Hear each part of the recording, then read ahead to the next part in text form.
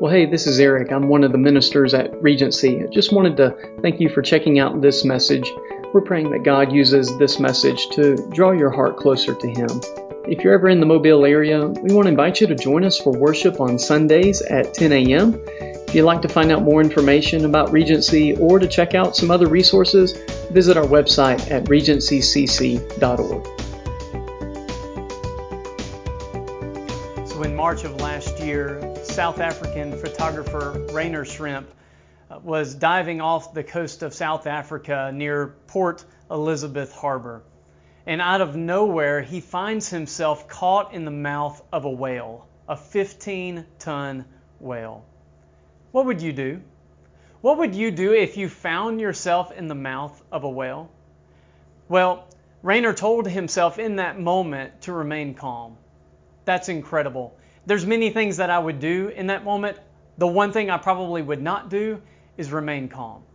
And he knew in that moment he needed to remain calm because there was no way this whale was going to swallow him. He knew that the throat of a whale was not big enough to swallow a human being. Personally, I didn't know that. And so his greatest concern was actually that the whale would dive down deep and would carry him down with him. And so he remains calm. And after only a few seconds, what probably seemed like an eternity, but in reality only a couple of seconds, the whale let him go. And just a few minutes later, he was back to diving. That might be the craziest part of the story. Now that is a whale of a story. You know, we're starting this new series today on the book of Jonah. Why? Why are we studying the book of Jonah? Well, I believe that there is so much about the life of Jonah and his story that connects with us. Many of the things that we're dealing with today, some of the struggles that we're dealing with in our country, in our state, and in our city today absolutely connect to the life of Jonah. Now, for a lot of people, the story of Jonah is a hard story to swallow because it's the story of a man that is swallowed by a great fish. But really the problem with the story of Jonah isn't about the great fish. The problem that many of us have is with this great God. You see, the person who wrote the book of Jonah doesn't want us to ask ourselves, can a man be swallowed by a fish? He wants us to ask ourselves, can a person be swallowed by the passion and the mission and the purpose of God? The writer of the book of Jonah wants us to ask the question, why would a man say no when God says go? And so when you open up to the book of Jonah, it reads like a real story.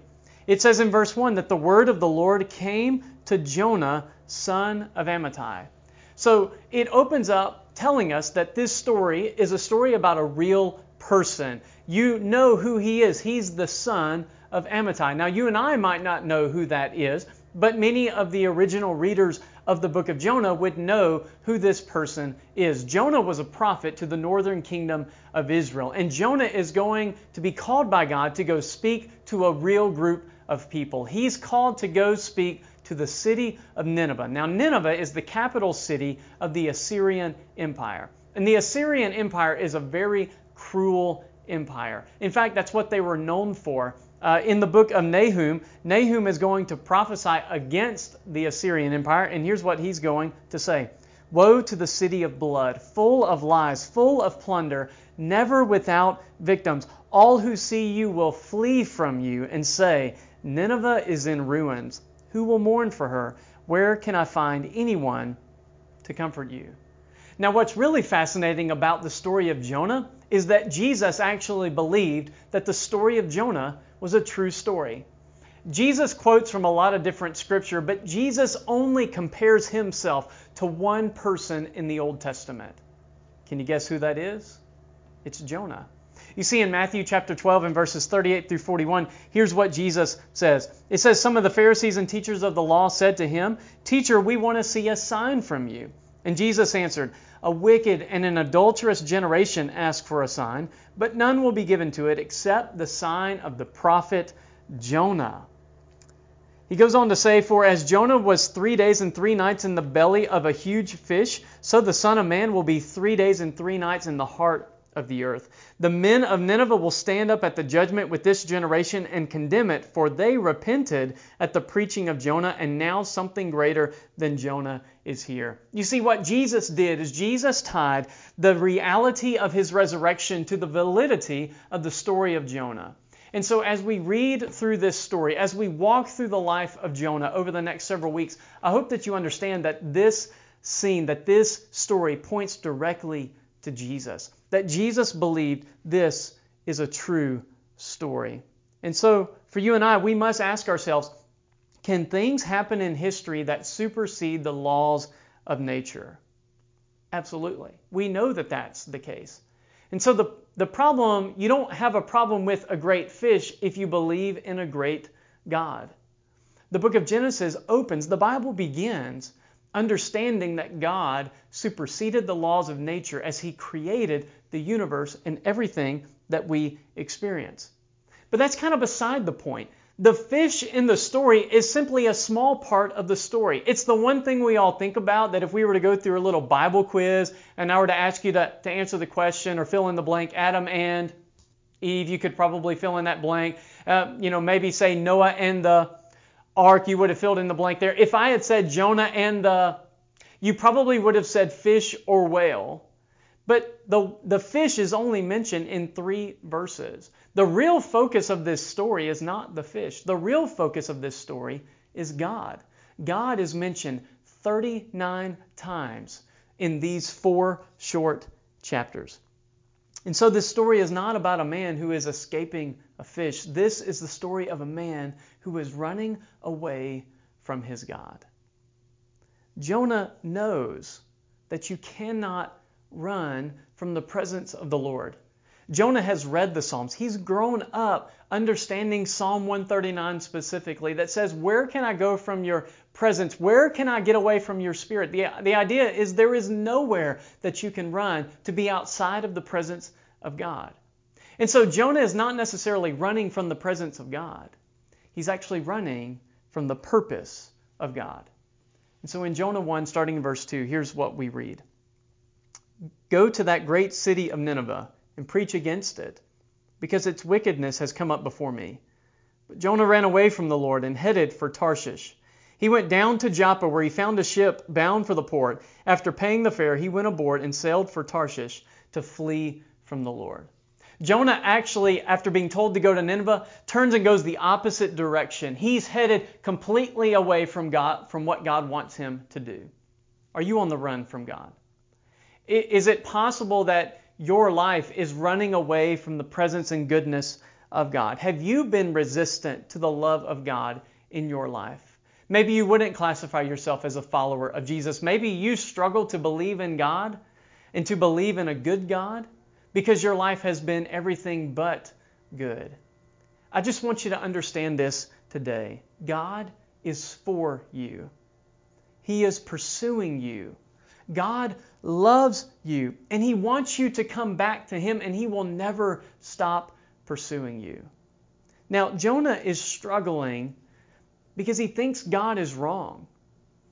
He turns and runs the opposite direction, not because he doesn't love God, but actually because he thinks God is wrong. And what God is about to do, Jonah believes is 100% wrong. And this is why I believe the book of Jonah applies so much to us today. God calls him to go to preach to Nineveh, but Jonah believes that the people of Nineveh deserve to be destroyed. He believes that they deserve everything that's coming to them. He wants them to be punished, but he knows that by going and preaching to them, that it means God does not want them to be punished. You see, Jonah knows that by preaching against Nineveh, it means that God is for Nineveh. And he knows what's going to happen. You can see at the end of the story of Jonah where Jonah is incredibly frustrated that Nineveh has repented. And he actually tells God, God, I knew this would happen. I knew these people were going to repent. He hates them. His heart is filled with hatred towards a group of people. He hates this wicked and vile nation because of what they stand for, because of what they do on a regular basis. And Jonah believes that they deserve to be punished. Our nation right now is so divided. It's very polarized right now. There is extremism everywhere. There is so much hatred and violence. And I believe as we read the story of Jonah, it exposes things about us. It exposes things about you and about me, about certain feelings that we have towards certain groups of people, about certain emotions that have been stirred up within us because of the recent events within our world. And that we're being asked the same question that Jonah is being challenged with. Not, do you believe that a person can be swallowed by a fish, but can you be swallowed by the passion and purpose and mission of God? Will you go when God says go, or will you say no when God says go? And so I believe the story of Jonah, specifically this first chapter, causes us and prompts us to ask a couple of questions about ourselves. Questions that only you can answer about you and only I can answer about me. Questions where we must search deep within our hearts. The first one is this: does an outwardly religious yet inwardly rebellious spirit live within me? Does an outwardly religious yet inwardly rebellious spirit live within you?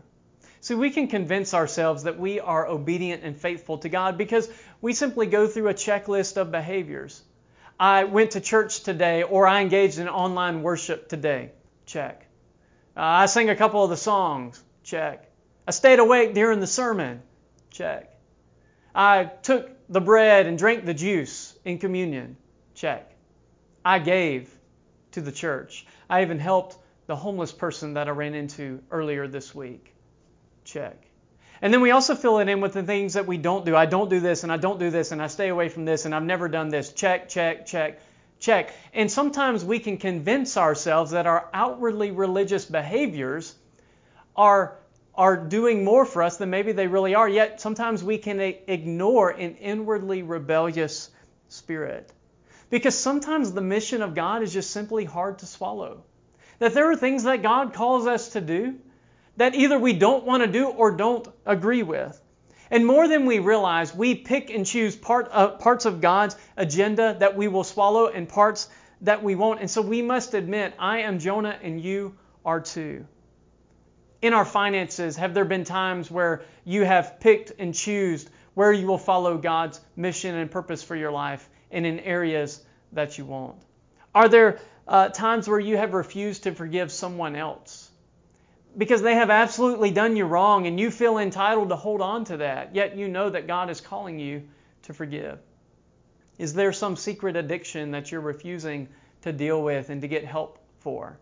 That you either think, I'll deal with it later, or I'll just keep it a secret, it's no big deal. Yet you're picking and choosing that part of God's purpose for your life that you're not fully surrendering to Him. Outwardly, you're very religious, yet inwardly, there's a part of your life that is incredibly rebellious. I am Jonah, and you are too. And the sad reality is that when this happens, our choices and our decisions, much like Jonah's, will affect other people. You see, because Jonah decided to run away from the mission and purpose of God, it didn't just affect him. It affected a group of innocent men. They were very religious men. They get on this boat, and Jonah is going to sail with them to the opposite side of the world that he knows. And it's not long before they're out on the sea that this storm comes up. And it's a terrible storm. Jonah is down underneath the boat, either sleeping or passed out because he's scared to death. And these men start bailing their cargo. Can you imagine throwing away your product, throwing away part of your business? It's absolutely affecting them. Jonah's decisions are affecting them. And they're bailing stuff over the sides, and they're bailing water. And they finally decide to cast lots. Who's the cause for this struggle? And they find out it's Jonah. And so they wake him up and say, what is going on? And he said, well, all this, it's my fault. It's because of me. You see, I serve the God of Israel. And I ran away. And you're just going to have to throw me overboard. And they're like, we're not throwing you overboard. We're not going to be guilty for your death. And so they start to paddle and row even harder, and to no avail. So finally, they actually pray. Please forgive us for this man's blood. And so they throw him overboard, and the sea becomes calm. You see, these men lost a lot of their cargo. They lost a lot of time on their journey. Their boat took a beating. Why? Because of Jonah's decisions.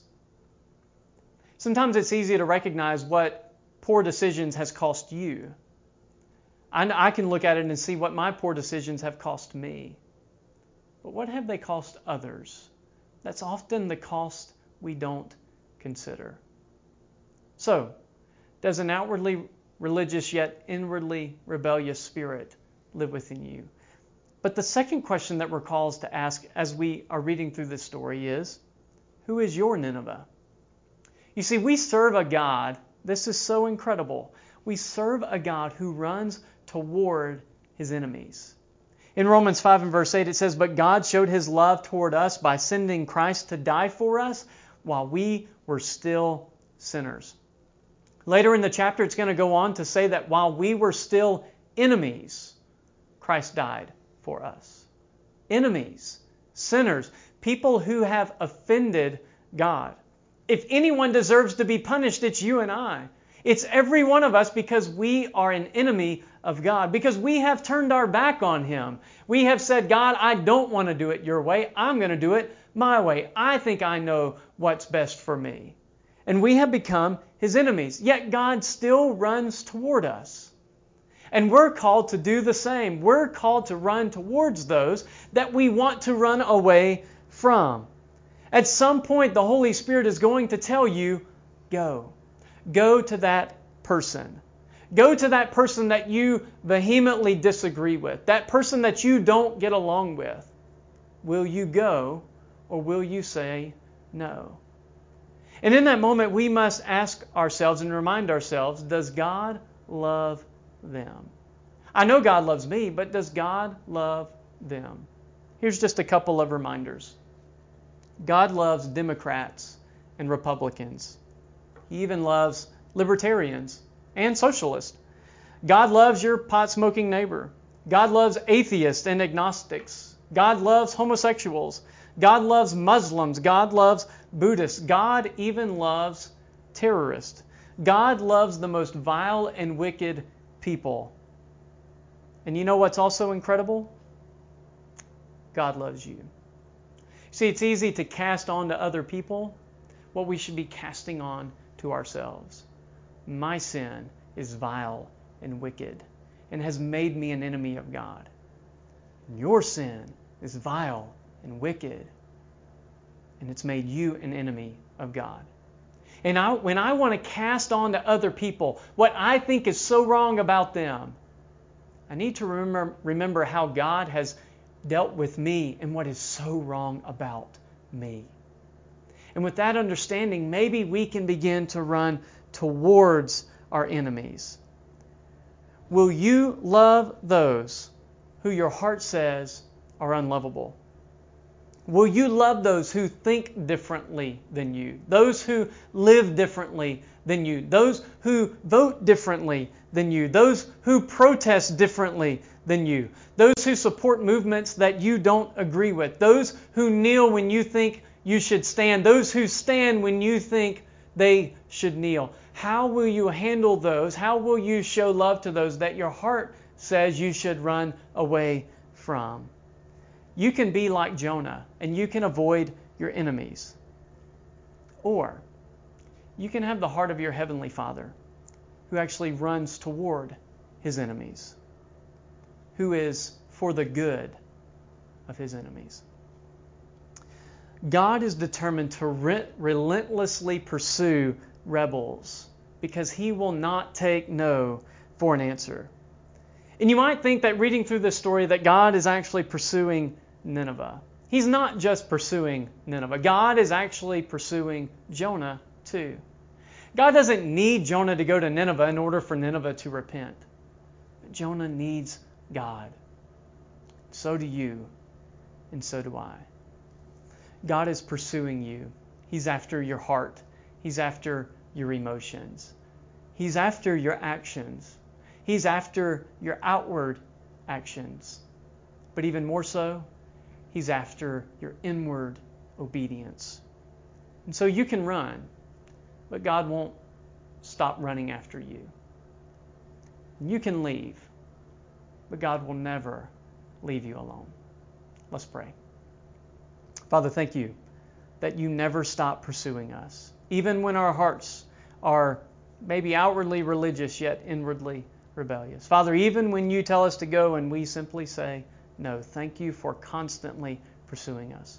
Father, help us to understand and to ask ourselves, who is my Nineveh? Who have you called me to go to that I am trying to avoid?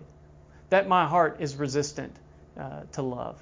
Father, use the life of Jonah, use this message to change each of us into the people you've called us to be. In Jesus we pray. Amen.